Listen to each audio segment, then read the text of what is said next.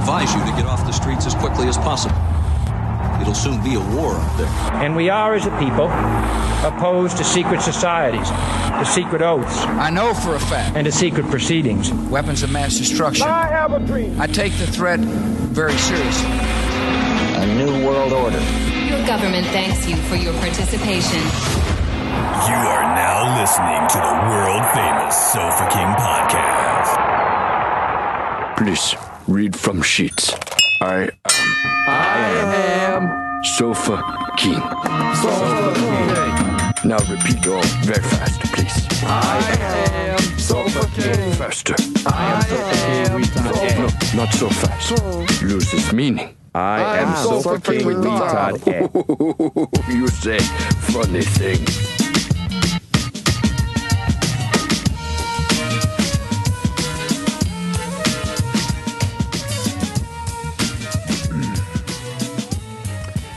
Well, hello there. Well, hello. Well, hello. What happened? Nothing. Huh. I think. We're back. We are. Yeah, we have backs. We do. We're not back in black. No. Though some of us have black on. I'm mostly blue and purple. Yeah. We're going to have to switch the whiskey for this joke. For what? Got that one over there. What happened? It's over there. Oh, blackened. Yeah. Wrong one. Yep. I know we were going to open the show like that. Right. I didn't either. Nobody did. It's all impromptu. Yep. So, whiskey first? Yes, we have a whiskey from, is that really this person's name? Yeah, they're probably British. Kip Stoneman. Kip Stoneman. Maybe not. That's a stoner. I don't know. That's a stoner name. Like, what's up, Kip? It's Stone. You're making it sound weird. It's just Kip Stoneman. Kip Stoneman. Kip Stoneman. That's what I said. Yeah. Kip Stoneman. Exactly what I said. If you say it fast, Kip Stoneman. Go to the It's like transcripts. It's exactly what I said. Kip Stoneman. Yeah. Kip when Stoneman. I hear Kip, I think about when you lay on your back, you jump to your feet. A little Kip Kip up, yeah. That's what Is I it? think. I used to be able to do that with no hands. I don't think I can do that anymore. Back in the day, I could. I'd You blow didn't my have knee out. hands? Kip's. I could do it with no hands. Kip's kind of a name like Cato Caitlin. Mhm. Kip Stoneman. Like kind of like that. Like it's like a Sounds like a newscaster. Yeah. Yeah, does. Kip, definitely. He's on Anchorman. Yeah, exactly. Go fuck yourself, San Diego. Yeah. Kip Stoneman with the weather. Yeah. I bet he's a weatherman. He had no choice. He might. No. He has to be. Yeah, he is the weatherman. So he got us J. Stoneman. Henry and Sons, Wisconsin straight bourbon whiskey. Oh. That's what you're mad about because it's bourbon from Wisconsin? There's no such thing as Wisconsin bourbon. You went Nick Cage on it. Like, that was weird. It's just bourbon, Well, Burnside's bourbon from Oregon. but it's not Oregon bourbon. I don't know. I think Dave That's- threw a fit about bourbon. That's true. once before like this. Yeah. It's just not a category. And we're drinking it out of the Glencairn glass.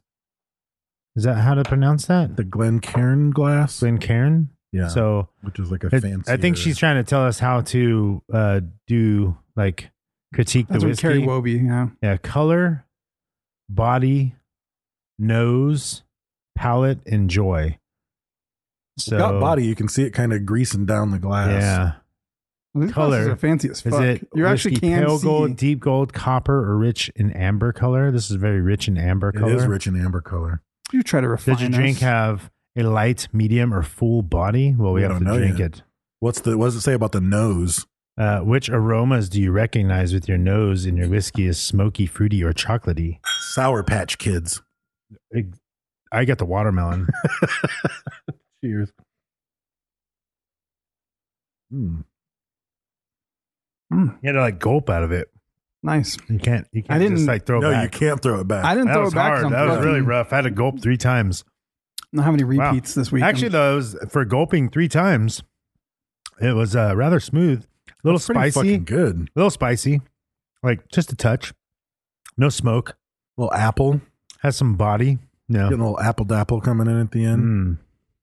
Apple bottom jeans. It's like a little, it's almost a little bit of Jennifer Lopez. It's a little It's kind of J-Lo. full body. It's got a little J-Lo to it, for Yeah. sure. Yeah. I think you've just come up with an entirely new way to rank whiskey. Yeah. You don't need these fucking, you don't need that pretentious scale. shit. No, it's got a little, tastes like apples and it's got a little J-Lo to it. Yeah, I agree. Yeah. Spice. Yeah. And this shit's Shakira as fuck. Yeah. fucking good. Not this one. That's something else. No, I'm just saying your that would be a term. example. Yeah. Meaning it's spicy. Yeah. Yeah. Yeah. So thank you. I want to find a Bradley Cooper. You know Thank what I you, mean? Kip Up Stone Man. Deep and- blue eyes. Yeah. Jason Roscom. Jason Roscoe. Yeah. That's, God, we got him. we need to find a bottle. We need to find a bottle of Bradley Cooper. Maybe one of these will be it, and we'll send him a bottle. Maybe. We'll I buy gotta it find and that send it clip. to What him. episode was that? Because it wasn't his Air Force episode. It wasn't chemtrails. It was when he was here. I It was think George it- Lucas, wasn't it? Oh, it might Was have it? been. Yeah, yeah. Or George or it was a Lucas. bonus episode. Man, that was. It might have been a bonus episode. We Like- set him. He up. was on it. but Yeah. It was 'Cause it was one questions. or two around.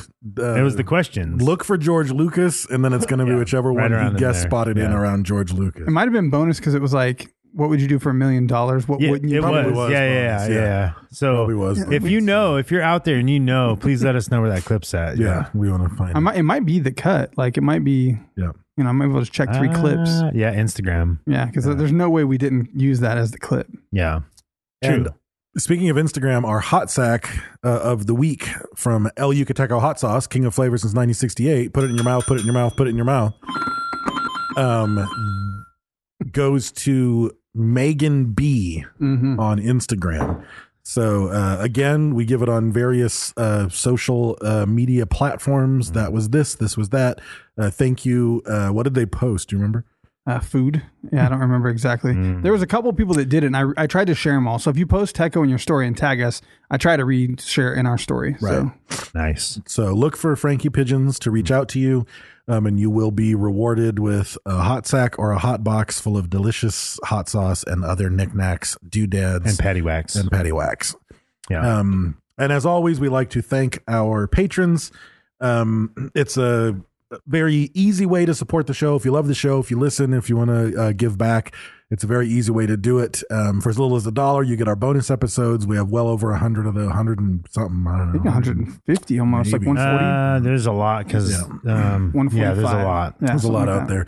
But for other dollary dues, you get early episodes, you get access to the live stream, which is its own sort of social event whenever we record, extra shirts, bonus shit, cool stuff, etc. So patreon.com/Sofa King Podcast. And we always like to shout out our patrons, one of whom is Connor Brennan. Connor Brennan. Connor Brennan. What's the guy I don't like? The actor I don't like. Brennan Fraser. Yeah, Brennan. That just made you think of That's what it made Connor me think Brennan of. made you think of Brennan. Like you just see him and not like him and Yeah. want to fight him. That's Close. all it is. Was that it? You don't like Brendan Fraser? That's what I just doesn't want. I just want to yeah. state that, Connor. I do not like Brendan Fraser. Okay. It's And Brendan your Fraser, though, fucking right? fault. It's It's Brendan Brendan, Fraser. yeah. Yeah, not Brennan, but that's what it made me think of. That was the first thing that came to mind. And I do like Brendan Fraser. What movie specifically do you like with him? I like the fact that I like Journey to the Center of the Earth. I like the fact that he The went out Mummy? of his way to spend time with my nephew and he was dying. That's right. He told us that story, remember? And the Mummy's great. Yeah. Just More made than me once. Feel like Yeah. a dick. Yeah. Are And these invited the him ones to you a did? movie set. I just found him. Yeah, Oh. I did him at some point. But I don't like any of his movies. Okay. I like Journey He was to good the in Center of the Scrubs. Earth. True. I don't He's dislike really him as good an in individual Scrubs. necessarily, but I just don't like Just that like Scrubs. he somehow finds a way to use the yelling like something loud's happening voice when nothing loud is really happening. Where he's like, "We're going down. Like I got to do this thing when I talk like this." Like there's That's some kind of 'cause like airplane engine or wind, and you're like, "That's not They're happening. trying. Why are you yeah, doing that?" It's in the movie. It's so apparent that he's doing that though. No, it's I guess I liked the Mummy. I mean, I haven't seen it since it came out, but I remember thinking, oh, it was a decent movie. I don't yeah. remember. Mummy's I don't good. remember. Then we have Randy Lofton. Hmm. He's a country singer. Sounds like a country singer. Yeah, Randy Lofton. The act Or a of- painkiller. Yeah. What is the act of Lofton? 10 milligrams of Lofton. Yeah. Oh yeah. 10 milligrams. No, that's not a painkiller. That's antidepressant. No, well, no, Randy. I mean, the 10 milligrams of Lofton is like what you call it, but then when you drop the pill, it's a Randy Lofton because Oh, it's yeah. dirty. Yeah. I like it. I like it a lot. I heard he drops them on purpose. Yeah. Yeah. In the shower, Yeah. in That's- prison. That's one Randy Lofton. Yeah. He's like, Absolutely. "Oops, I lost my pill. I guess I'm depressed. Somebody better come cheer me up." Hey, guys. Who wants a Randy Lofton? Then we have not Lakers Fanatic 24. Okay. Nah. I mean, You got your shout out. Just go home. Get out here with that sports ball stuff. Just use your name, not like your Xbox. What?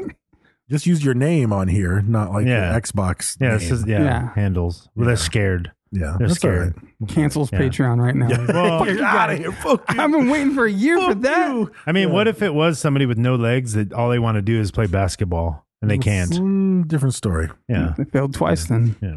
Or what it's- if his name or is it's Lakers Fanatic 24 It's really, Smith? Well, no, it's Lakers Fanatic 24 because they're only 2 foot 4 inches tall and they could never play basketball. You can still play basketball. No, It's you not very can't. good. Never. True. Yeah. Never. You can be the basketball. I just hope it's some person like, I guess I don't hope this, but what if it's like, what if that's like really their name? Like their parents like named them. his dad was a Yeah, huge that's Lakers true. fanatic and just named his child Lakers Fanatic Yeah, 24. No it's last name. Like that's just this It's the person's- blended Yeah. ESPN. Yeah, ESPN. Yeah. You know, that's just this yeah. person's name. That could be. Yeah. It really could be. The only dribbling he's doing is on his shirt. I like that. All right. Cliff Lyons. Cliff Lyons. Is Yeah. that really his name? It's like a mountain goat. He's like a mountain goat, but he's a cliff lion. He's all, meow. Meow. It's me up here. Exit stage left.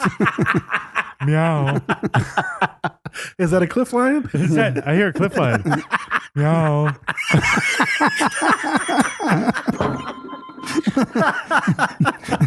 The tour guide's like, if everybody quiets down right now, you can hear the sound of a cliff lion. No. No.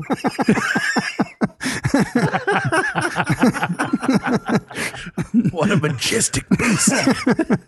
Note the pot belly. Oh, man.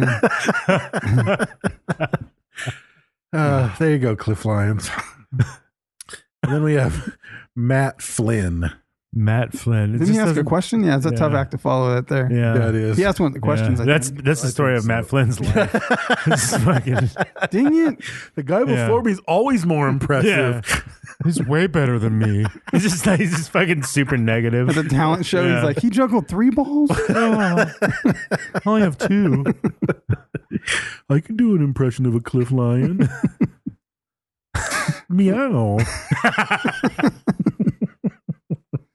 So thank you, patrons, Yes. for the support. Helps us out, means a lot.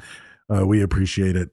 And as always, we are a member of the Podbelly Network. If you want to know more about podcasting, if you have an upstart podcast that you've just started or are thinking of starting one, that's a great place to go and sort of add it to the directory. Yeah. It's free. It's one more way to get discovered. When the more places you have your podcast listed in directories, when someone goes to Google Podcasts, like that's one more chance you're gonna land on it. You know what I mean? They're Yeah. gonna find you. So do it. Yep. Go add it. It's Do free. it. Now. Do it. Yeah. I had to take a drink of water. I saw that. You're parched. Not anymore. Not anymore. It's still a little. I want to make a cartoon about the Cliff Lion now. Yeah. Adventures of Cliff Lion.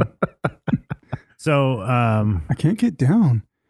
we were going to talk about it in the bonus episode, but we decided to talk about it here. Mm-hmm. So just so everybody can hear it. So we went on the, if you're not a member of Facebook and you didn't heed the call on the episodes before about the Skolt Overland Death Valley expedition trip, it was organized by Jonathan Preem, who has a small company called Rough Roads Overland. And he does it on the side. He sets up trips for overlanding. It's his passion. And myself, there was 4 vehicles that went. Jonathan, his girlfriend Lucy, John Caneshero, former Skolt member of the month, and then Kaylee Prebonic, and then myself and my wife. And John was from Orange County. Jonathan is from Oceanside, from way of Wisconsin. So he's from Wisconsin originally.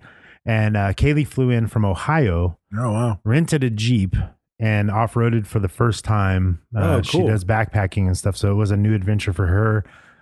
And man, it was a really fun time. It was a small, intimate group, and there were camp showers. So you know what goes on there, Brent. Yeah. But yeah, it was a really, really fun time. And I'm really grateful for the chance to have went. And this podcast kind of provided that for me. So, you know, being able to do something different, do something new. Yeah. I know Brent wanted to go, but the life just didn't, you know. The life got in the way. The life got in the way, and that's fine. We did some awesome things. We traveled around. I mean, we put a lot of miles in. We really did overland. And I mean, Death Valley for us is right up north of us, a little bit to the east. I've never been. It's like Mars. Have you been there? Saturn. Yeah. Saturn. So, but yeah, it was really, really awesome. Just a fun time. No stress. Everything was well organized, and it's it was a great adventure. Yeah. So, and I know John Canchero had expressed how grateful he was to have went, and he said he can't even put it into words. Right. How awesome of a time he had. So I do want to give Jonathan a shout out. I'm slacking. I was gonna do his Rough Roads. So he is at Rough Roads Overland on Instagram. You can go there and check out some pictures and some of his adventures. I mean, they're crazy. Him and his girlfriend stayed behind. We went to a mine, and it is we explore mines all the time. We go to the desert, and you know, we find a mine and we go in, and usually they're, you know, you can go back in them and stuff. And he took us to a mine, very remote and not hard to get to, but it was very remote. Pretty awesome camp spot. You know, beautiful starry nights, very dark.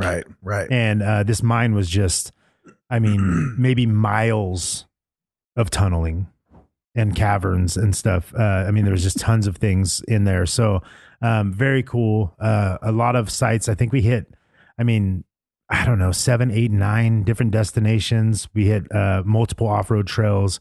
It was super fun. Very organized again, like I said. And where did you shit? Buckets and holes and whatnot. Caves. Yeah, Jonathan took a shit in a cave. Nice. Yeah.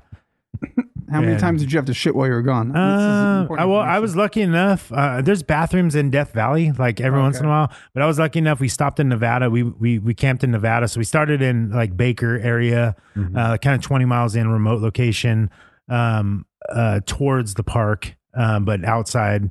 And then we went into, you know, we did all our sites and stuff, and then went into the dunes, Armagosa Dunes in Nevada, and then we went into Betty, Nevada. And luckily enough, I had to shit when we were at the gas station, fueling up. So that was perfect. And then, again, by the time we were going home on Sunday, another one came. So I was good. So I actually didn't have to shit in the woods. Right. But yeah, we had like, you have little toilet buckets and stuff. Did anyone sing CB4? What's that? Love to squeeze it, love to hug it, take a shit in a bucket, straight out of Low Cash. Oh yeah. Yeah, I heard that. Yeah. So it's the best. If you have to shit in a bucket, it's the best to sing. Yeah, it gets it out. Yeah, it's Dora the Explorer. They have the shit song. You know, so I still haven't seen that. Yeah, so it was a fun time, and we're planning another one. I should say, he's going to try and plan another one. We have a few different options he gave us. Southern Colorado, we could do Utah or the Sequoias, and which any of those for me would be super cool. But obviously we want to include more people, and we're looking at doing this in the middle of the year sometime in the summer. So look out for that if you're interested. I know a few people who wanted to go couldn't go this trip, so hopefully they'll be able to make the next trip. Yeah. And but just I had never done anything, and I know a lot of people had some reservations about it. But if you have reservations, just throw them away and get on board with the next trip, and let's do it. Yeah. So super fun. Knock it out. Yep. You gonna post anything? Yeah, there's gonna be pictures. He's doing video and stuff. So that drone footage was cool. Yeah, so I sent a picture to Sam Culper to maybe get it as the header for the group. So we'll see what, I don't know if he got it yet or not, but so pretty cool, pretty awesome. That sounds dope. So outdoor meetup. Yep. Camping, actually all inspired by Brett Gonzalez, I want to say. because she had talked didn't about even go. She couldn't go. She wanted to. She wants to. So maybe the next Hopefully one. If we next do, time, yeah. maybe next time she'll be able to make it. So cool. Okay. So topic. Did we cover all our bases? I think so. All our beeswax. So. Got to third base. Let's see if we can hit a home run. We'll hit a home run with Quincy Jones. Yeah. So where'd the topic float from? That'll be ether. I think honestly on this was me just looking for like top documentaries on Netflix, like what's hot topics right now. And I really didn't know. I knew the name Quincy Jones. I was fairly familiar with like, oh, that's Quincy Jones. If I saw it, I would know who he was. But I did not realize who Quincy Jones was. I knew a lot about Quincy. I knew Quincy Jones was the shit. I know he was a huge influence in music for decades and television and film. And I mean, I know he was just a media mogul. I know that he there's really fucking badass like jazz in the 60s. That's him and his band and his orchestra. And so I knew a bit about him, but even doing the research, I was like, fuck, I didn't know that though. Oh, I didn't know that though. Yeah, the doc on Netflix, just called Quincy, was directed by his daughter Rashida, who is Karen from The Office, and she's from Parks and Rec. Yeah, Rashida Stone. Yeah. She was in The Office? Yeah. Yeah, like she's out of The Office 5. too. I don't remember that at all. Did you finish The Office? Yeah. Yeah, she's Jim's love interest for a while. I don't remember that at all. Really? No. Yeah, you need to watch it again, bro. No, but you watch your mouth. I've watched it plenty. I don't want to It's a good show. I like it. I'm not. What is it? really. Nothing. The Office. Nothing. Garbage. Dave, God damn it. If I got to sit here and listen to him talk shit about Kurt Russell, you got to sit here and listen to him talk shit about The Office. You love Kurt Russell like I love fucking The Office? Kurt Russell, yeah. Fucking Snake Plissken. When I call someone on my phone, it fucking says Snake Plissken. Yeah. That's right. I helped you do that. Yeah. Gay. Yeah. Let's see what's happening. All right. Well, I never talk shit about Kurt Russell, for the record. I'm not talking shit about The Office. It's a good I don't know why you show. got to like recycle it over to me. You got to throw his shit at me. He threw a turd at you. Brad's I throwing like this. turds. I know you have to talk shit and it's happening. Like it's fucking like it's imaginary shit. Yeah. Yeah. But anyways, that documentary is great. Also, you can watch the behind the music on him. And holy fuck, does she look like her mother? Yeah, man, dude. All the women. He was with just beautiful God models, damn, dude. It's unbelievable. And you don't feel like he's that good looking of a dude, but he's Quincy motherfucking Jones though. Like he's a pimp, like for sure. He's In the smooth fucking talking, 60s cool and as shit, fuck. though, he was a good looking brother. You know? Yeah, back in the day. I mean, I guess I'm thinking like I keep picturing 80 fucking he's like 7-year-old 80, Quincy Jones. Yeah. But the behind the music's super good. I do want to watch that documentary. I don't watch a whole lot of documentaries, but just watching Rashida Jones get interviewed, because I didn't know she was Quincy Jones's daughter until she did like Conan O'Brien Needs a Friend like a month and a half ago or something. She And I was seems to like, be oh, a little fuck, bit of a that's- favorite too. Like, I mean, I know she directed the documentary, but you see like he refers to her a lot. Like you see her in the pictures a lot. Like he's with her a lot. Right. I mean, what a weird mix of a family, because he's got kids with so many different women, and those are all like, they're all sisters and a brother, you know. It's just like, and they're from crazy age ranges, you know. Some of them are fucking 50 years old, and there's like a 6-year-old kid too. Yeah. Because he ain't quitting. His girlfriend right now, I don't know how old that was, but his girlfriend looked like she's 22. For sure. And it's just and so pregnant, behind the music on there, that Yeah. Quincy one on Netflix, multiple interviews. Him and Rashida did an episode of Carpool Karaoke, which is super cool. Oh, I'll have to look Yeah, for so that. there's I like didn't see there's that. like a 23-minute episode of them singing and doing carpool karaoke, which is really cool. Yeah. There's plenty out there on him. So for people who don't know a bunch about him, like I knew about him because Fuzzy loved him, like loved his music, loved his whole career, celebrated his entire catalog. My mom was just like super hot for him because she had jungle fever and thought he Yeah, was she did. thought he was a bad brother. But he's a record producer, a musician, a film producer. He was close friends with Ray Charles since he was fucking 14. He did over 50 scores for movies, which is like, are you fucking kidding me? Like, Jesus Christ. It was kind of unheard of for It's got $1 million idea. Sure. Ray Charleston shoes. You close your eyes and bite into it, and every bite's a different flavor. I like it a lot. Yeah. You I can't like it see a what lot. flavor they're all. Yeah, you can't see. Yeah, it's they're all the just- same yeah. color. The wrappers Yep. are all the same. Right. Yep, it's like a mystery, like Yeah, the yeah, mystery yeah. airhead. I like it a lot. But every bite's different. I yeah. like it a lot. 50 scores. He wrote the song for Sanford and Son, which is fucking Did dope. he? Yeah. I didn't know that. Yeah.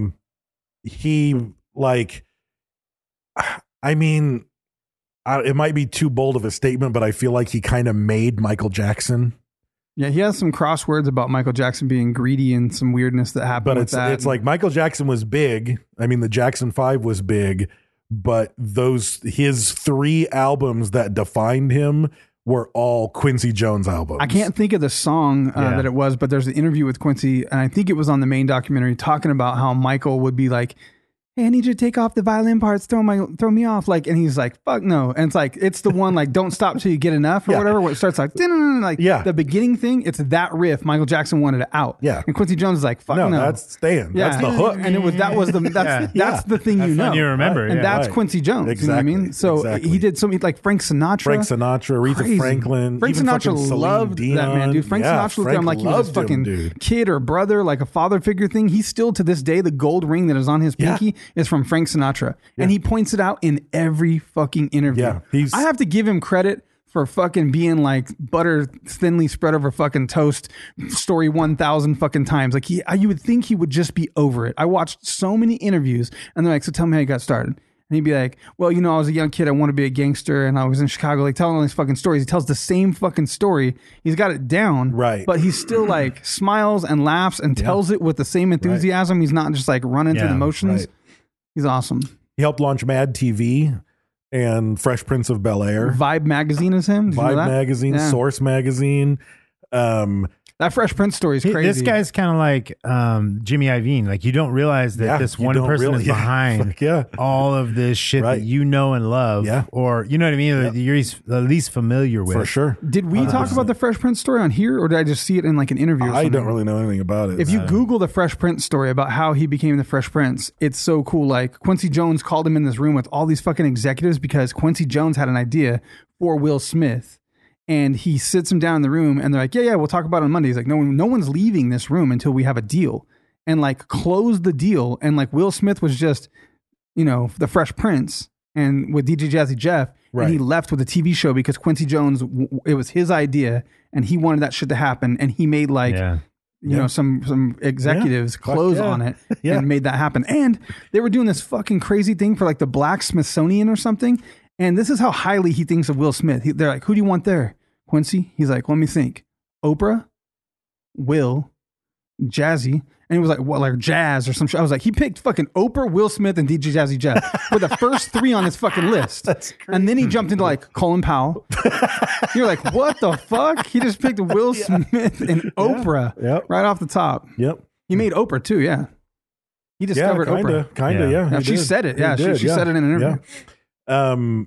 80 Grammy nominations, most nominated in history with 28 wins. That's crazy. He's won 28 fucking Grammys. That's pretty remarkable. The tour, in that movie, you see his house and you see the records and all the fucking Michael Jackson shit, all the fucking Grammys, and it looks like our whiskey wall, but with Grammys. With Grammys, like, holy shit, dude! And I was like, but he, and you always hear about stuff like this, and it's like, but they probably squandered it, and it's like beyond the music, like, but where are they now? It's like where they are now is the motherfuckers worth $500 million, and dude, he's totally fine. He was still making music, and he's still scoring movies. He was 85 in the interview I watched, which has been a few years. I think he's 87 now or something. I think he's 87. Yeah. He was like, so what's next? He's like, I got 2 movies going. I'm producing this. I'm hosting this. I just wrote this. I'm signing a new artist, and he's like in the mix too. Oh, dude, totally. Like with young fucking people, dude. Yep. He's all up in it.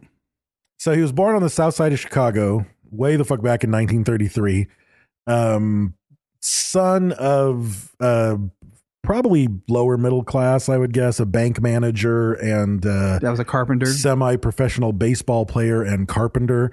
And I remember, like, I don't know why I thought this, but I was like, when I was first doing the research, I was like, when I announce him and I say when he was born, because that's always when you learn what their middle name is, I was like, I'm going to make up some fucking ridiculous middle name. You don't need to. I don't fucking need to. His middle name is fucking Delight. Yeah.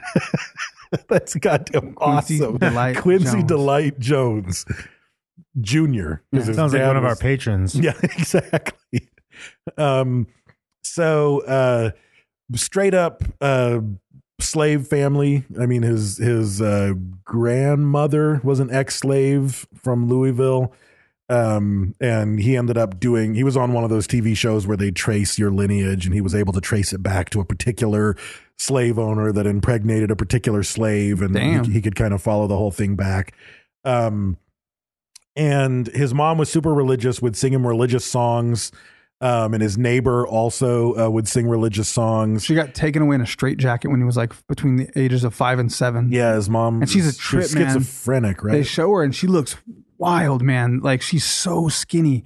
And they show her in some videos where she shows back up every couple years, I guess, and wants to like fucking see the kids and visit the family when she's like, when she's straight and like trying to be normal. And I guess it's like a super anxiety stressor for him because he's uncomfortable.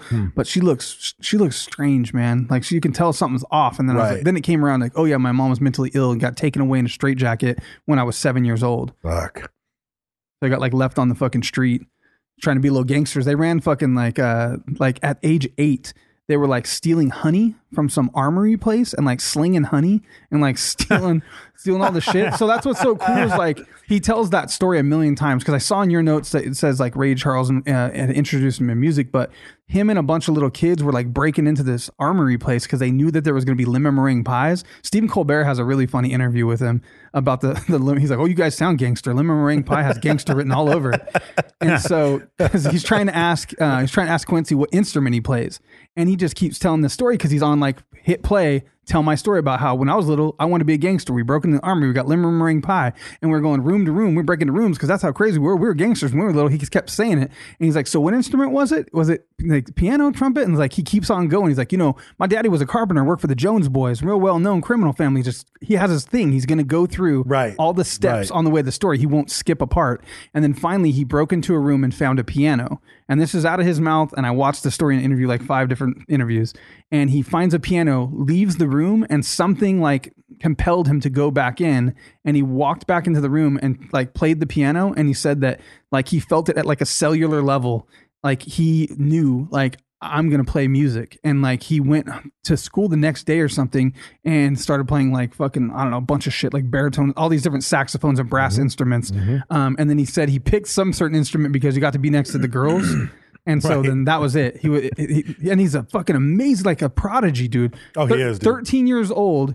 Or 13 or 14 years old, he's running around with Ray Charles playing in fucking clubs, like playing real fucking shows. And he said Ray Charles wouldn't let him stick to a certain genre. Like they would go play like fucking Jewish bar mitzvahs and then they go fucking play jazz shit at this fucking place. And they go to this fucking nightclub and play fucking bebop. And like they were just, no matter what, like they'd switch it up. And I know he went to college on a scholarship for the saxophone, but he fucking just played everything. Dude, they show him sit down at piano and he's like so fucking old now. And he's still getting it, man. Yeah. He's moving, he's walking, talking, dancing around. When he walks out on stage for interviews, I mean, sometimes you see him sitting in like a wheelchair. Yeah. But that's just because like he lost his breath or something. Right. That motherfucker's still going. Yeah. So his dad moved to Seattle in the 40s so he could get work in the naval shipyards for World War II. And that was when that's when he learned how to play the trumpet. He and a friend of his started playing in the National Reserve Band, whatever the hell that is. And I think he played the trumpet in that band. But then that was when he was 14, he got in a car wreck and 4 of his friends died in the car wreck. And he never drove a car like in his life. I didn't catch that, but I could see that. That's some trauma. Yeah, he said he's so traumatized he never learned how to drive. Richie Valens never get on a plane. Yeah. So, but yeah, at 14, he met Ray Charles, who was 16, playing at the Black Elks Club. And they were both kind of trying to break into music together, like to get a start. And Ray Charles started fucking young. Like he was already recording songs and shit when he was in the teens because he was amazing. Like, he is amazing. Well, he's a prodigy too. I mean, he's just he lost his eyesight at like I thought he was always blind. He lost it when he was like 6 or something. Oh, I didn't you never seen the movie? It's a good movie. I did, but I don't remember that part. That's Jamie Foxx. Yeah. Yep. Quincy said that he's like, nah, that wasn't right. He's like, he told us some parts about it. He's like, it's like having the movie. He's like, nah, I didn't happen like that. Yeah. Well, of course not. Yeah. It's you know. And I guess Ray Charles got him on heroin. At 15, Ray Charles got him on heroin. You know who sold it to him? Man. He said that he got so high he fell down 5 flights of stairs and then realized he shouldn't do heroin anymore. Guess who their dealer was? Did you see this? This is a trip. I couldn't believe he fucking called it out like this. He said Malcolm X was their dealer. Yeah. And he hung out in front of he hung out in front of a hotel and they called him Red, something like Colorado Red, Daytona Red, something like that. Some nickname like that. And he wore these fucking pimp ass fucking zoot suits and sold him fucking heroin. I was like, That makes dude, sense. That was really pretty- mars the fucking like. No, because that's part of the whole story. Because then he Malcolm goes to X, jail and he finds the Nation of Islam that's in when he- jail, and that's he what he reads goes to the jail for. Yeah, he was a dictionary drug in jail. He dealer, learns how yeah. to read in jail. That's right. Like, That's right. yeah, I actually watched. I watched the movie. I forgot about that. Yeah. Yep. But yeah, so that was their dealer. What Yeah. a weird fucking thing. Like all those Dude. people became so prominent, dude. Yeah. Yes. Just some little kids Yeah. running around the street that found a fucking piano. Ray Yeah, Charles man. goes blind, had no fucking hope. You know what I mean? Like a blind little black kid in the time of fucking crazy Yeah. oppression and fucking racism. And he's such a musician that he Yeah. fucking overcomes it. Right. Meets fucking Quincy Jones, and those motherfuckers get on heroin, which should have been the end of the fucking story. Right?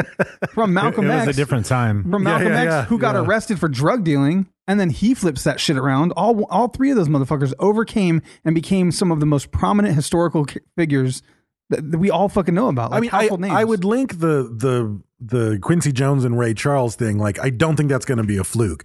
They met dozens and dozens of people trying to get into music, and when they met each other, they were like, "This is the only motherfucker that gets what I'm talking about." Right. Like, Ray Charles is the only one that can keep up with me, and Ray Charles is like, "Oh, Quincy's the only one." Like, I can see why they would have had that bond, but the odds of them getting their fucking smack from Malcolm X. Yeah. is crazy.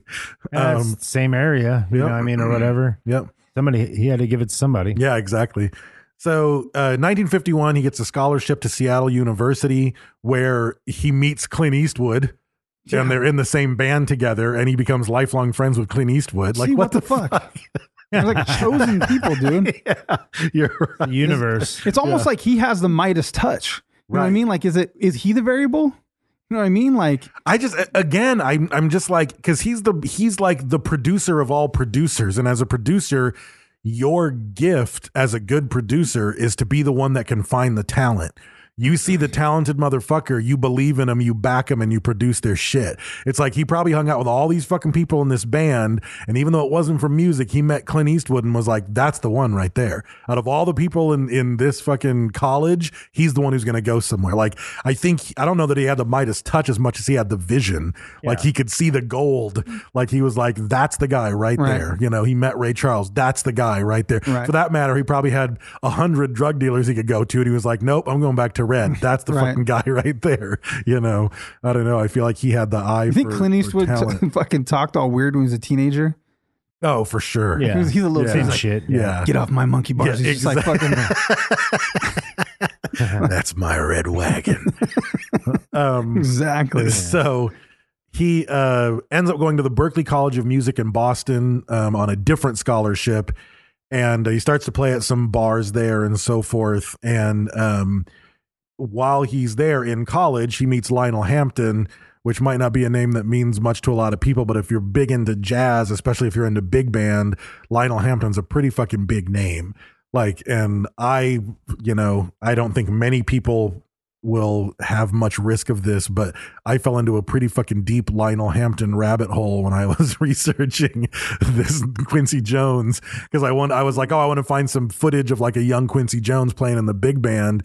And I just so love that type Lionel of music. Hamilton came up. And he's just like, and he plays the vibes. He plays the xylophone, and he just fucking knocks that, and he sings, and it's like you just see this big band, and That's it's like that's a trippy it just instrument to looks play and so sing. fun, dude. The whole band looks like they're just having so much fun every single song, and they're all just singing. The guy in the xylophone's not usually singing. That's a weird and thing. he is, he's fucking singing and playing that, and he was the guy who ran the band. Dude, people on xylophone are fucking crazy, dude. To hit that with such accuracy. Oh, dude, it's and they'll unbelievable. double up and shit and be hitting multiple things. People. So are even if crazy. you don't fall into a rabbit hole, I recommend looking at a Lionel Hampton. I ended up going out the song fucking- "Ding Dong Baby." That was the one that I was probably the most impressed with. Was "Ding Dong Baby" by Lionel Hampton, and I know Quincy's in the video, but I couldn't spot which one he was. Like the camera's just bouncing around, but it's just fucking crazy fun music.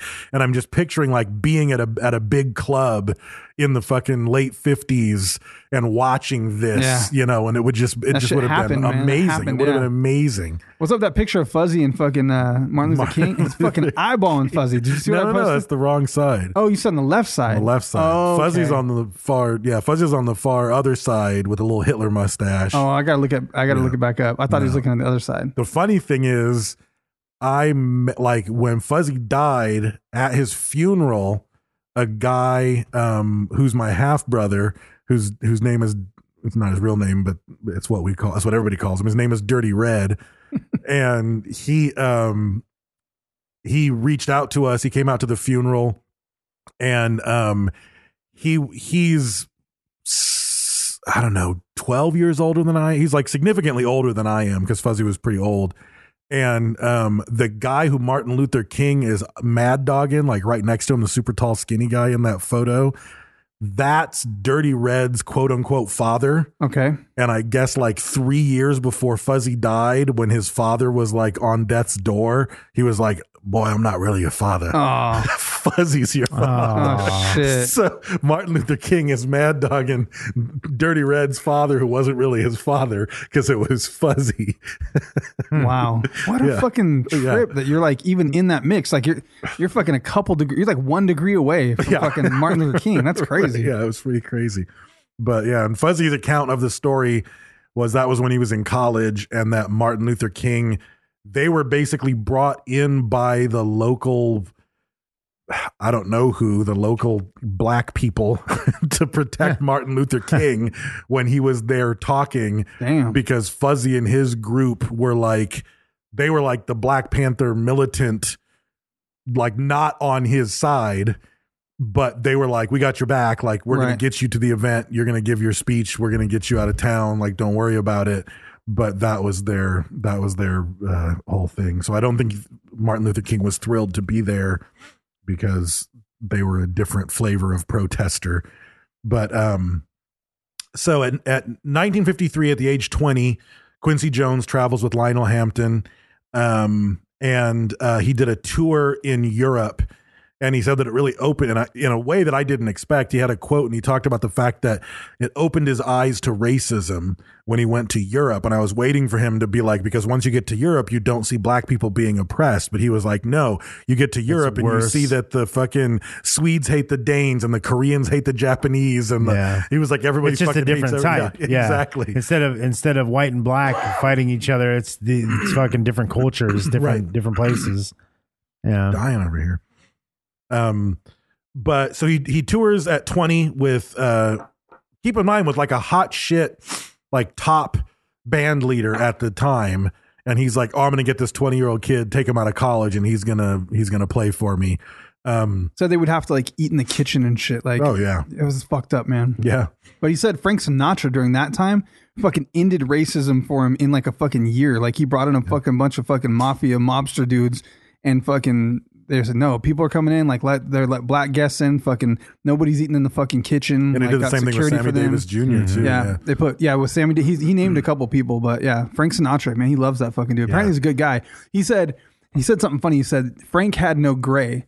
He was like, he would, if he was your friend, he was your friend, he was your fucking friend, and he died for you. Like he, when Quincy was in Europe, he had a kid or something. I can't remember which kid it was. Like Q3. Oh, he calls him Q3 because it's Quincy the Third. And so when he got home from Europe from doing that tour, there was a bond from Frank Sinatra in a letter that said like his appreciation to him, and he said, "Here's your kid's college fund," and he gave him a bond that was enough to put his kid through school and college for his whole life. And he said his son actually has that hanging on his wall, like a letter from Frank Sinatra and like a picture of the bond or something. Huh. So that was when he toured with Frank Sinatra? No, when he came back from Europe, because he'd already been something with Frank Sinatra. Tour. When he came back from Europe, this would have been later though. Yeah, so he must have had another European tour. Yeah, but Frank Sinatra gave him a bond that was enough money for his son's college. That's crazy. Yeah. Which was nothing to him. Oh, so my point was, he said he's gray and had no gray, meaning if he didn't like you, he'd run you over with a fucking truck. He said, he'd fucking kill you. He was like, he gave my son a bond, pay for my son's college. He loves me as like a brother, but if he didn't like you, he'd run you over with a fucking truck. Right. So he gets back from that tour, and he immediately starts working on a TV show with Tommy Dorsey and Jimmy Dorsey, which again, huge names in big band. They were from back in World War II. He starts playing for them, which again is as good as it gets. And that wasn't even a black band. Like Lionel Hampton's entire big band is black. So for him to suddenly get pulled into Tommy Dorsey's band is a big statement on his skill. And at that point he becomes a gig musician, doing recordings, and he actually played trumpet on the first 6, appearances that Elvis Presley did on television. So Quincy Jones is like a background musician for like see him in early there. Elvis. Yeah. But he starts to build up more and more steam. He starts to he becomes the trumpeter and the musical director for Dizzy Gillespie, who's about as big as it fucking gets in jazz. And this 20-something-year-old is now his musical director, you know. And he ends up starting his own band. He gets a contract to do his own band, and he goes back to Paris to study. And he said that they toured in Europe, and he said, quote, "We had the best jazz band on the planet, and yet we were literally starving. That's when I discovered that there was music and there was the music business. If I were to survive, I would have to learn the difference between the two." Yeah. Yeah, he said he never did it for money or fame. That was never his goal his whole life. He said, because once you bring money into the room, God walks out.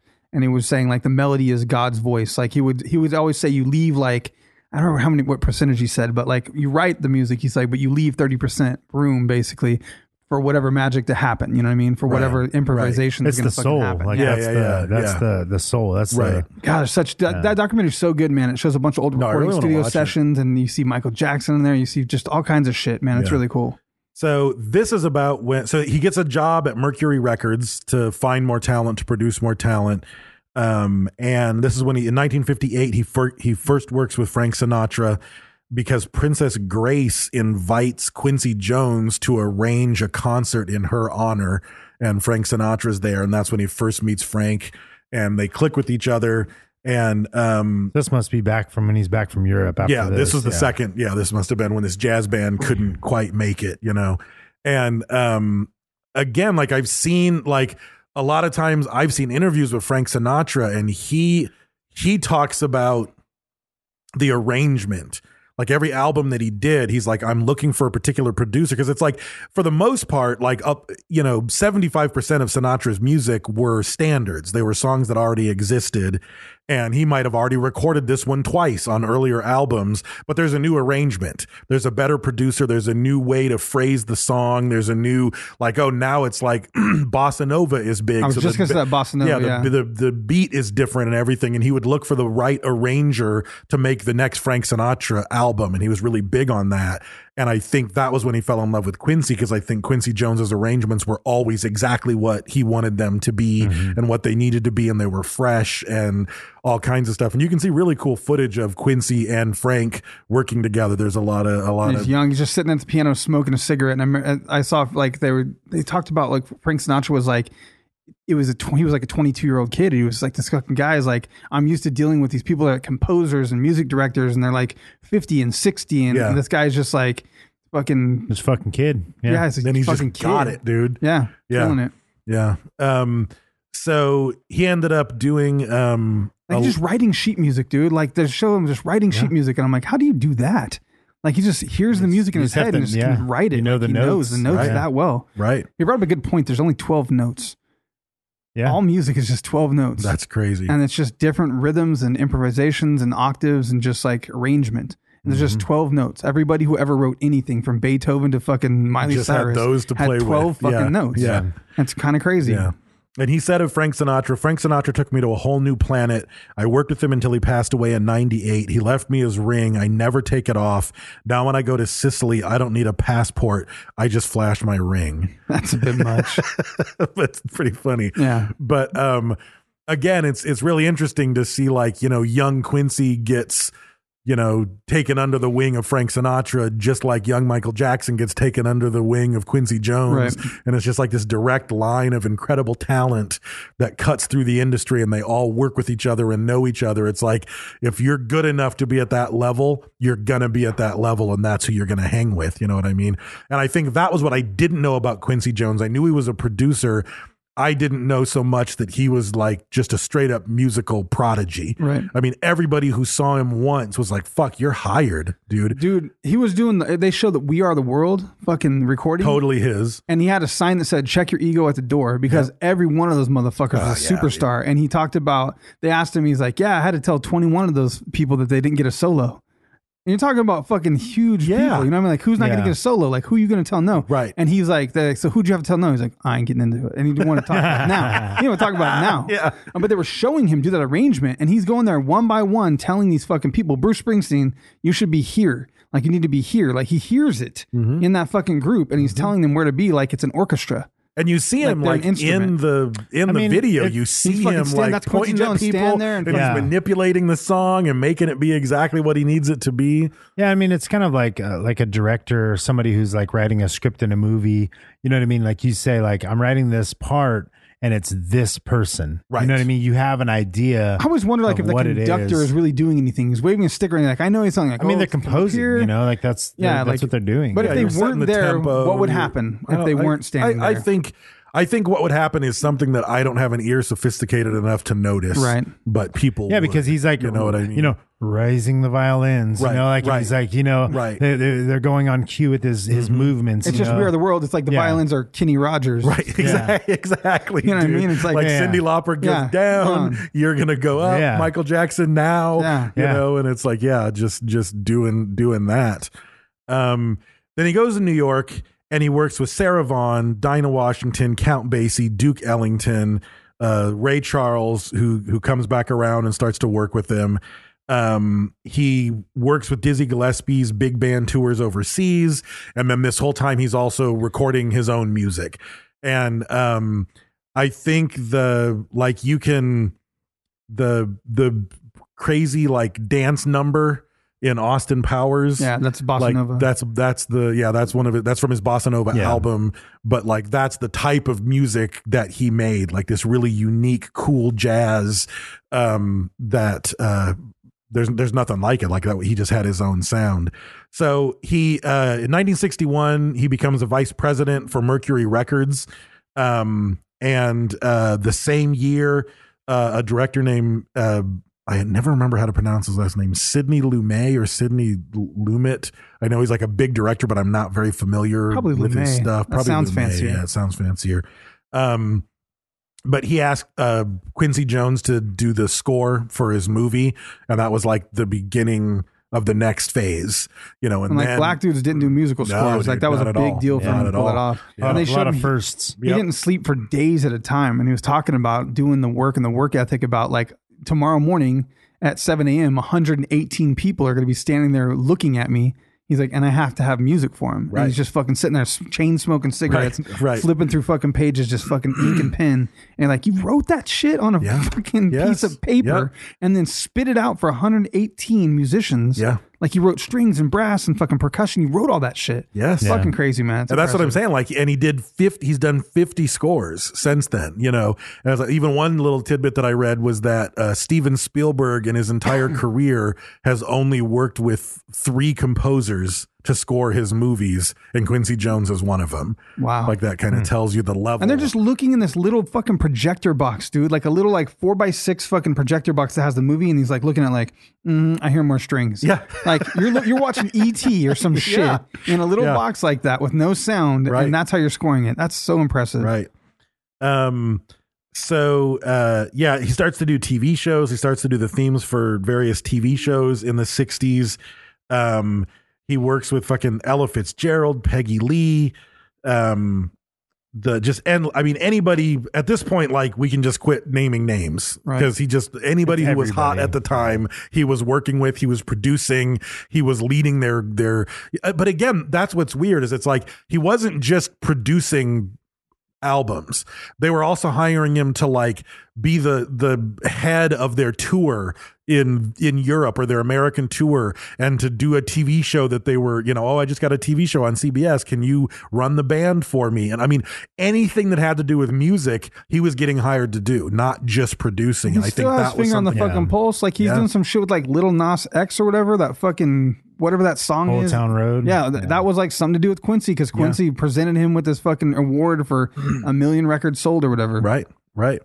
And even like little things like that song, "It's My Party and I'll Cry." That was the first person that was his first artist that he like took under his like wing and tried to do something with. And she just had like 4 back-to-back like smash Bangers. breakout hits, Yeah. because of Quincy. He said something funny. He was in an interview with I think Khalid or someone, and he was like, you could have the best song could make the worst singer in the world a superstar, and the worst song in the world, you could have the 3 best singers in the world and you couldn't do shit with it. Right. You know what I mean? Yeah, look at fucking Love Shack. Yeah. And like fucking, I mean, you know what I mean? Like it's definitely true. You know what I mean? Like the catchy, I mean, look at the fucking, it's a Barbie world, that song. You know what I mean? Like it's a catchy bullshit song. Right. Teenage But dirtbag. somehow it blew up and it became this fucking fucking I'm sensation. Blue you know? song. Yeah.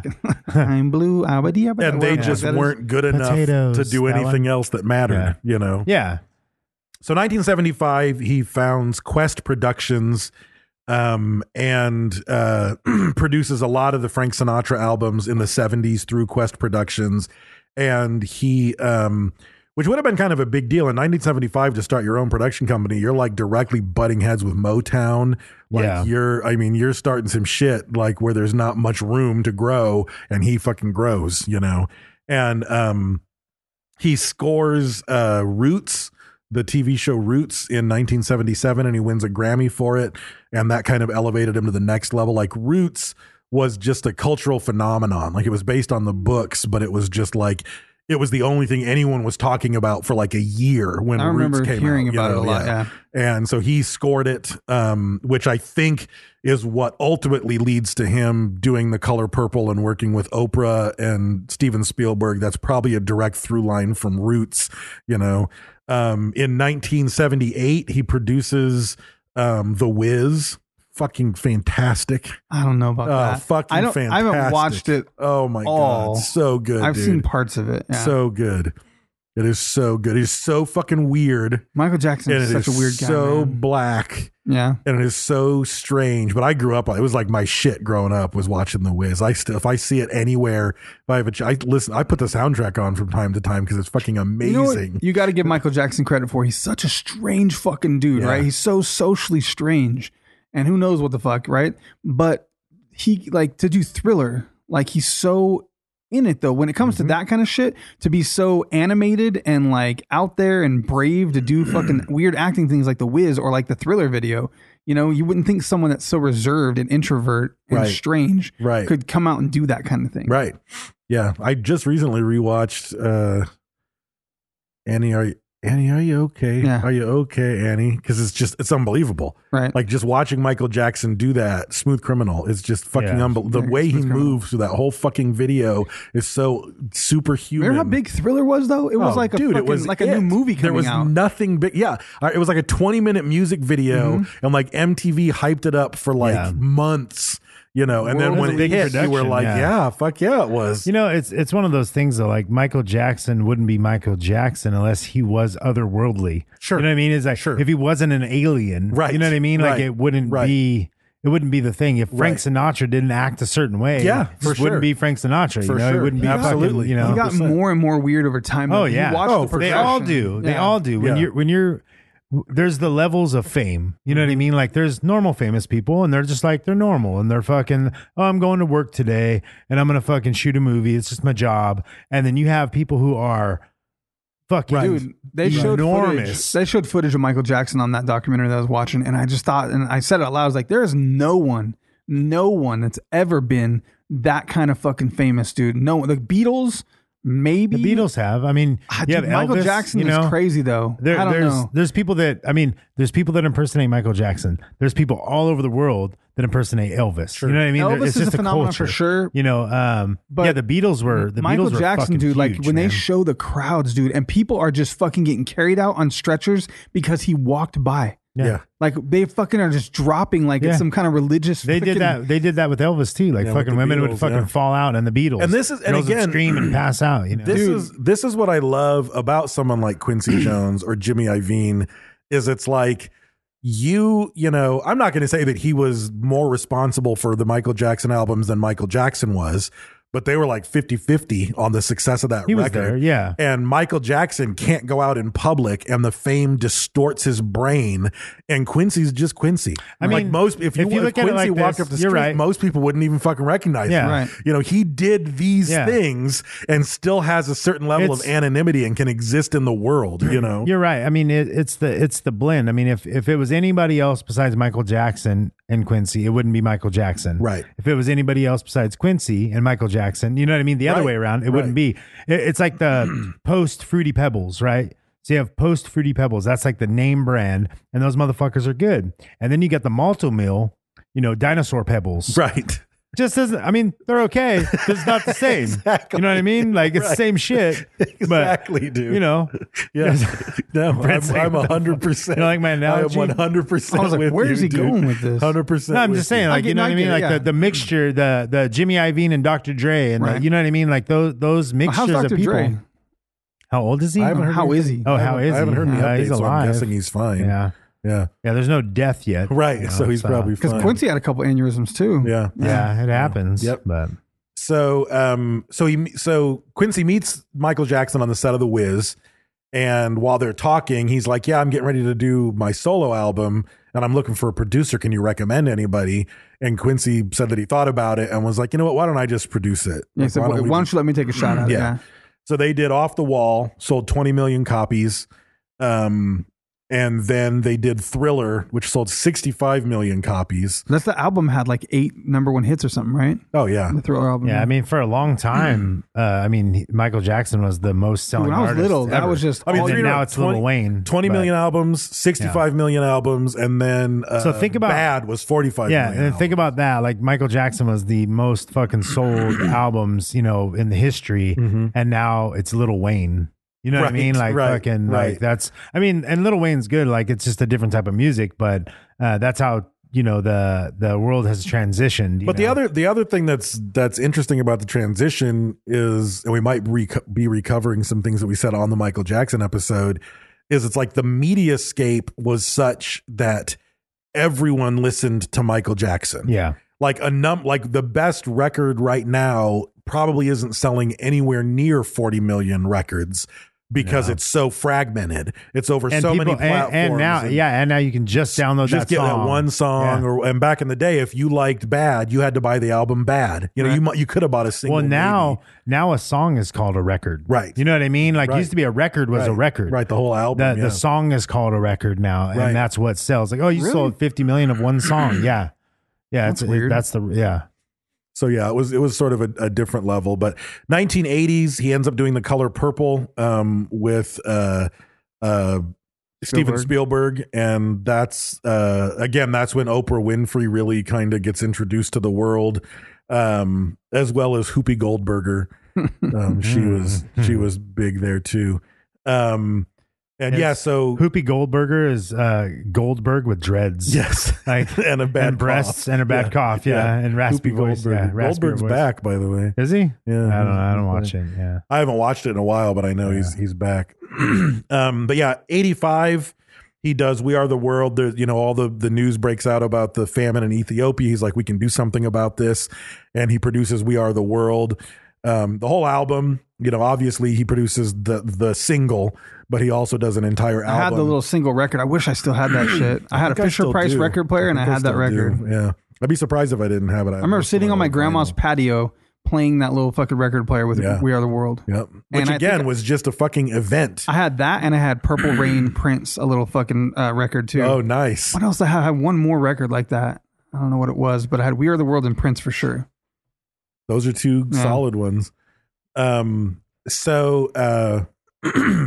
He also even set the tone. He said, I don't want any of you to come here dressing all flashy, just wear jeans and a fucking sweater. Yeah, there was a sign that said "Check your ego" at the door when they walked in. He said, we don't want to make a hunger record in tuxedos. So he was like, if you got like a style, represent your style, but just fucking downplay it and show up at the studio. Did Michael Jackson have like a fucking stylist that started putting him in like fucking nautical ship captain He like had the Captain Crunch jacket. I don't and know if he aviators. did or not. Man. He's the Old Spice captain. I'm sure he Fucking, probably did. He had to have had a stylist. I know Prince did, who made all his outfits and everything. I can't imagine Michael Jackson. Someone's like, I'm going Captain Crunch with this, Michael. Yeah. We're doing this. We're gonna see how far we can take this Yeah. shit. Yeah. So throughout all this, he's dated, I'll post a link in the web. There's a website I looked at and it lists like all of his girlfriends over the years. And you look at him and it's just like, wow, she's gorgeous. Wow, she's gorgeous. Wow, she's gorgeous. Wow, she's gorgeous. Man, the one model, she had a recent interview and I was like, how old was she when they met? How old is she right now? She's a fucking vampire. I can't think which one it is. Was it Naomi Campbell? Nope. If you say the name, I'll know. And I was like, dude, she still looks like she's 20. Peggy Lipton. No, not Peggy Lula Lipton. Anderson. These are all older ones. Jerry Caldwell. In U.S. Magazine, not too long ago, he said, I used to date Ivanka, 12 years ago. This was in Ivanka Trump? Yeah, this is in wow. 2018. That's funny. When he was 84, he said Trump ordered her. Tommy Hilfiger, who was working with my daughter Kedada, said Ivanka wants to have dinner with you. I said no problem. She's a fine motherfucker. She had the most beautiful legs I ever saw in my life. So according to that interview, He and banged no Trump's one ever like. Well, a lot of people probably banged Ivanka. I mean, yeah, true. Yeah, he said she could kind of fuck whoever she wants, probably. True. Another interview in 2018, he said that he had 22 girlfriends at the time who all lived in different cities and they all know about each other. Dude, it was like, I thought about it a lot because hoes in different area codes. when we did Bob Marley and like his wife and like his girlfriends and shit were all like, he's Bob Marley. Like they had to support him and you're like, they just like look past it. I mean, they like still got a divorce and like, Right. Yeah, but they they weren't like pissed like that cheating motherfucker can't keep his dick in his pants. It wasn't like Bob that. Marley. It was like a thing where they had to support him because they knew that the music was more important than that. It was he the loved, lifestyle. It he was the loved them, lifestyle. but he loved music more. Is the truth. Yeah. Yes. It's like women who like serial killers. You know what I mean? Who like go to jail, write them letters, marry them, in prison. They look past the fact that they raped, and murdered and people. ate people's brains. Yeah. That shit is kind of weird. Yeah. So in 1990, he creates Quincy Jones Entertainment, which is also getting into television and film production. This is when he did The Fresh Prince of Bel-Air. He did In the House and UPN, which was another black show. Not that great. Didn't last that long. The Jenny Jones Show, which I'm really not sure what that is. It's a talk show, Jenny Jones. Okay, yeah, I do remember that. Mad TV. In 1991, and again, A lot of this tells 90s, you this tells 80s, you his 90s. clout as a musician. He said that for decades he was after Miles Davis, who had retired, and he said, I just want to produce your big songs. Like, I just want to do an album that's like your best shit that you pick, and let's just go back to the studio, and I just want to be able to produce them because I think I can make them better than they were when they came out. And he said no, and he said no, and he said no. And then in 91, he was like, all right, fuck it, let's do it. And he came out of retirement and he did one concert at the Montreux Jazz Festival, which Quincy Jones founded. He did one performance for that thing. He recorded the album, and then a couple of months later, Miles Davis died, but Quincy Jones was able to do that. And the album that they released was him doing that live so he could produce, those songs. But again, talk about fucking clout. Yeah. Miles Davis, who didn't listen to anybody, didn't give a fuck what anybody said. And Quincy was finally like, let me just reproduce all your best shit. And he was like, all right, let's do it. Like, fuck.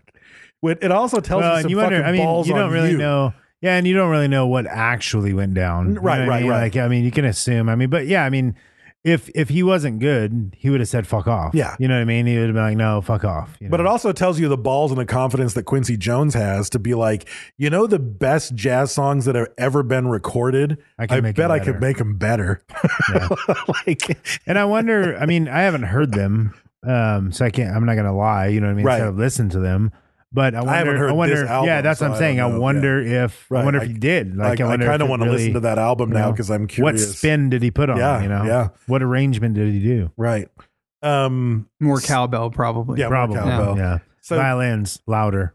2007, he did a podcast. Oh, wow. Mhm. Like 2007, Early. yeah, fucking early as fuck. QCast. Yeah. And he still has all kinds of stuff. He's got some weird European streaming service that exists, and he's got like a master blaster. A master class on piano that he produces, and Harry Connick Jr. and him. And then he gave like a crazy interview in 2018. He said that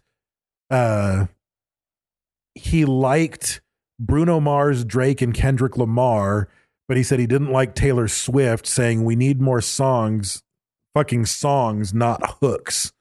And talked shit about Taylor, but then shortly after retracted it and apologized, which he doesn't really do. So he must have listened to enough Taylor to go, oh, okay, take that back. He said the Beatles were shit. He said the Beatles were shit. He said the Beatles were shit. Yeah. I mean, he said, have you heard the Yellow Submarine? They asked him about the Beatles. They said, what do you think of the Beatles? And he said that they were the worst musicians in the world. They were no playing motherfuckers. Paul was the worst bass player I ever heard. And Ringo, don't even talk about it. I remember once we were in the studio with George Martin, and Ringo arranged a version of Love is a Many Splendored Thing for a 1970 album. Blah, blah, blah. He said he basically said he had taken 3 or 4 hours for a 4-bar thing he was trying to fix on a song as a drummer. He couldn't get it. And we said, mate, why don't you go get some lager and lime, some shepherd's pie, and take an hour and a half and relax a little bit. So we did. And we called Ronnie Verrell, a jazz drummer. Ronnie came in for 15 minutes and tore it up. Ringo came back and says, George, can you play it back for me one more time? So George did. And Ringo said, that didn't sound so bad. And I said, yeah, motherfucker, because it ain't you. Great guy, though. Yeah. What's the punchline Great guy, though. of the story? But he motherfucker, because it ain't you. he said that he knew who killed Kennedy.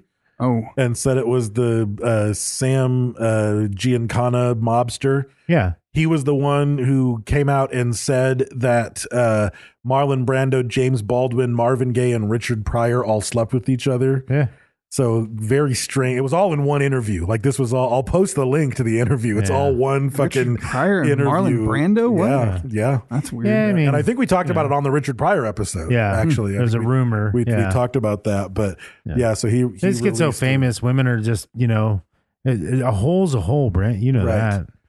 And then You know that, Brent. he released a statement afterwards saying, I encourage you all to please grow with me and keep on keeping on. You're not drinking enough. Love an 85-year-old Be quiet. bowed-legged man who is still learning from his mistakes. So, and then there's philanthropy. He does a ton of, there's an endless list. What else do you do with your money at that point? Exactly. He gives fucking- tons of money away. A lot of it is for black museums and, arts for children and music and cultural heritage. And some of it is like health stuff, Parkinson's. So, he just has tons of philanthropy, gives tons of money away. I think some of his interviews lately have gotten a little off the rails because I think he's going a little bit cuckoo. But just I hear the Richard Pryor, Marlon Brando shit. All mine was the same fucking spiel, just at different people. Yeah. So, That Stephen Colbert one's kind of funny though, because he's like, this is fucking Quincy Jones. Like he's like pushing it a little bit with like riding the line of smart assing him a little bit. Right. But he's like, is it piano? Is it trumpet? He's like, and he just keeps on talking about gangsters. The audience starts to laugh because he's just ignoring Stephen Colbert, just going with the story. Yeah. Good. So, all right. So that's that. That's that. All right. So, social media winner for episode 548 Run DMC is going to be, is it Casey? Casey O'Brien? I think. O'Brien or O'Brien? Just Brian. O'Brien. No, wait a minute. I can't read. Casey. I was locked up on Casey. Casey is Casey. Yeah. Mm-hmm. Okay. Casey O'Bryn. It is O'Brien. Burn. No. O'Brien. O'Brien. Byrne. Yeah. Byrne. That's how you say that? Yeah. O'Brien. O'Brien. All right. Well, you're going to get a T-shirt for having a stupid ass name for Instagram tagging and interacting. I'm sorry I butchered that. I've never been. You didn't butcher it. They butchered that. I've never seen that. I've never had to say that. I've never seen that You fucking last gypsy name. fuck. That really fucked you up. That name put a caddy. You can't even say Casey after reading the last name. You know why? Because Like- I didn't expect to encounter a difficult last name when I was still struggling with Casey. I was like, Cassie? Cassie? Can I really? He's questioning if he can read. Yeah. Like at this point. I was like, fuck it. I moved forward to that. And then I was like, oh, son of a bitch. I didn't reserve enough brain power for the last name. My processing power was on the first I thought I could keep working on the first name a little bit in the background. That didn't happen. So you're going to get a t-shirt for tagging and interacting on Instagram. Frankie Pigeon's going to reach out to you. So look out for that message and give your information freely. We appreciate you sharing on social media. Also, we're part of the Podbelly Podcast Network. You can go to podbelly.com and check out cool podcasts. If you have a podcast, go over there and register your podcast. It's free. There's no weird commitment. It's just like putting it on, Spotify or Apple Music or something. It's one more place. You get a cool little profile. You can have a little about your podcast. I'm working on some stuff called Piggy Bank, so you can get donations and stuff there too. So lots of cool stuff coming in the works for Podbelly. Go check them out and find cool podcasts like Ectoplasm Podcast and Breakers Podcast. Don't forget about Breakers. If you haven't listened to Breakers, that's a whole lot of entertainment. You can binge through that. It's an actual completed, finished series, serial podcast. Post-apocalyptic. If it's Red, You're Dead. There's a lot of good content there. Yeah. A lot of hard work went into that. Go over there and check it out on podbelly.com. Also check out El Yucateco Hot Sauce. That is our primary sponsor. It is nutritious. It's delicious. Brad had some clever thing about putting it in your neck. I can never remember. Tech on your necko. Was it? Yeah, tech on your necko. But go to elucateco.com and buy stuff from the gear store. If you find it in the wild, tag us, tag them. Every week we put up a hot sack post and we ask for you to interact and post what you did with El Yucateco that week in a meal or something. And to reward that, we choose someone and we give away what we call the hot sack, which is like, it's always a t-shirt. It's always hot sauce, like a whole sticker pack, usually El Yucateco stickers, any kind of little Teco swag that we might have in stock at the time. I do everything that I can fit into It Fits It Ships box, which is kind of impressive and usually bulging like a pillow. The mailman's probably questioning whether it's legal or not, but I'll tape it shut if I have to and send it your way. Just interact for us and help us out. They mostly make it. So, yeah, mostly. And always, as always, if we send you something cool like a prize for social media or for Hot Sack or something, or even if you bought something, post it on social media and tag us just because it's great for us to get that exposure and branding. It's huge. So thank you for that. Also, check out Print Dirt Cheap. Go to printdirtcheap.com and use code Sofa King Podcast if you need printed goods, stickers, and things like that. If you've got a band or a business or a podcast and you need stickers, they do make the Invincible stickers there that last forever in the Bakersfield sun. So if it lasts here for 3 years on your car, it's going to last where you live even longer. And I put one in Tea Kettle Junction. Nice. I put the Gary Coleman for president. Nice. Oh, sticker. nice. Yeah. So it'll be there. And I said it's going to last forever. I still have some of those. I should give those out at random or something. I'll put those throw them in the prize hot sacks, everything else. Why not? We still have some of those left. Also, check out Jimmy D's Tees. He is the man who makes our shirts on our website at sofakingpodcast.com/shop. He also makes his own stuff. Go check him out at his website, jimmydstees.com. And tag live him. feed. He made this one, but you can't get it anymore. That's right. It is over. He actually made 4 last shirts and is washing the screens out as we speak and reclaiming them. So the screens are gone. So that was truly limited. So thank you, Jimmy. He couldn't remake the screens, but No, he couldn't. no, It's impossible. It's impossible. The universe wouldn't allow it. No. Yeah. True.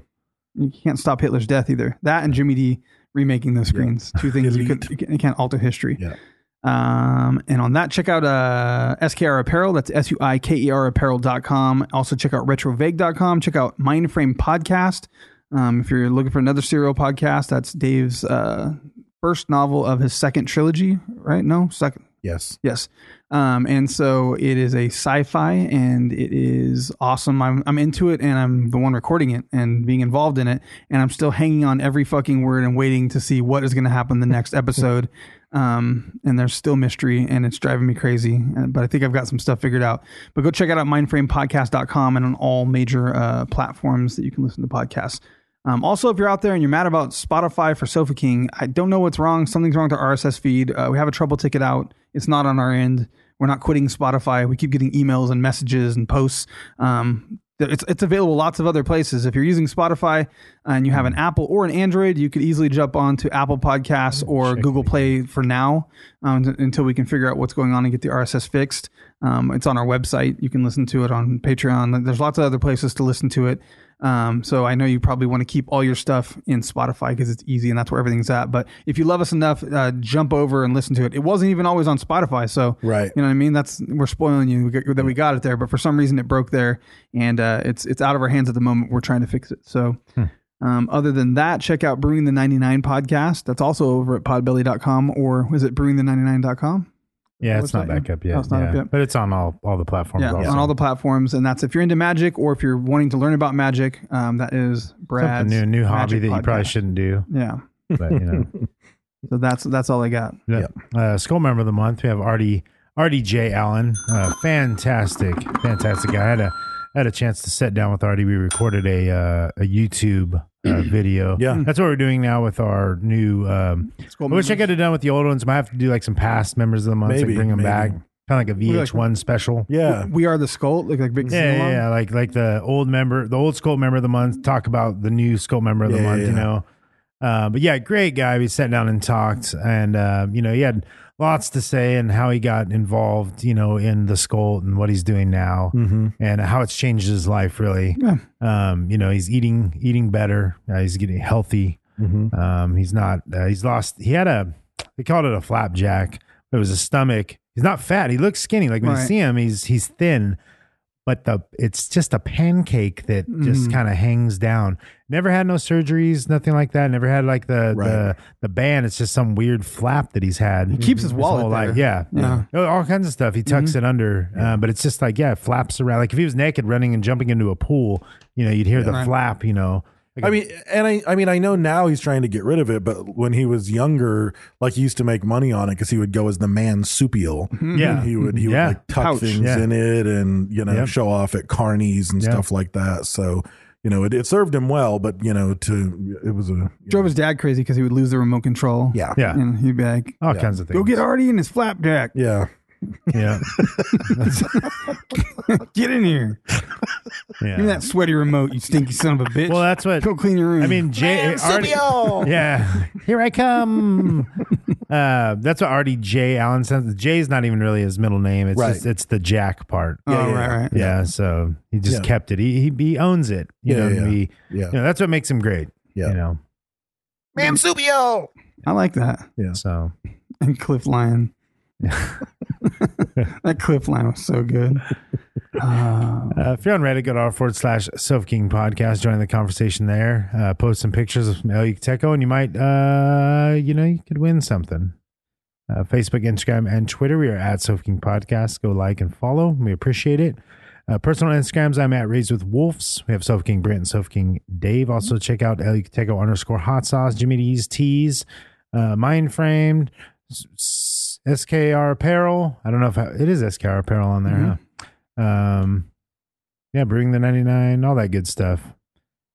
Did I say Jimmy D's teas? I did. Podbelly, I forgot that one. Patreon.com/Sofa King Podcast for the love of your father. And bonus episodes. Don't forget bonus episodes. Way better than your dad. Way better. Right. You get the bonus. Yes. Yes. So, pretty much it. The Spotify playlist, you can search Sofa King Podcast 2021 is the It new works. playlist. I tried it. 2020, Josh Burton, it works. You just search it. They're all there. But you have to be complete. They're all You there. can't just type Sofa King. Look under playlist. You could put Sofa King playlist, maybe. It might come up. So they are on there. And that's pretty much it. Don't be retarded.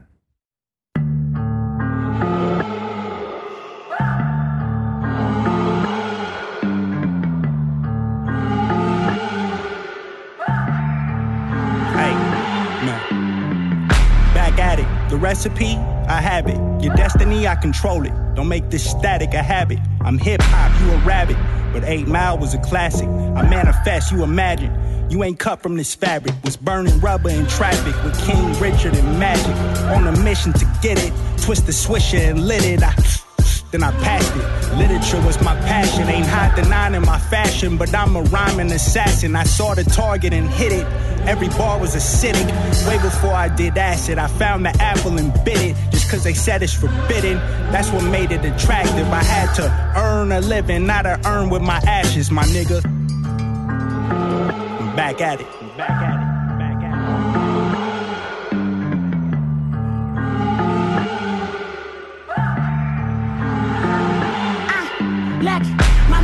crazy. My mind went crazy. First to use the throwaway, cause I'm courageous.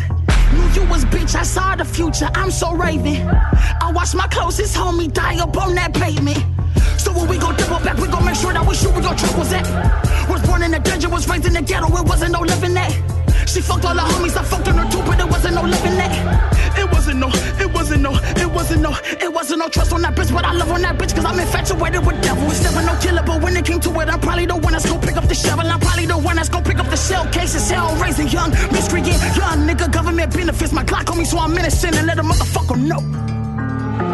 I'm back at it.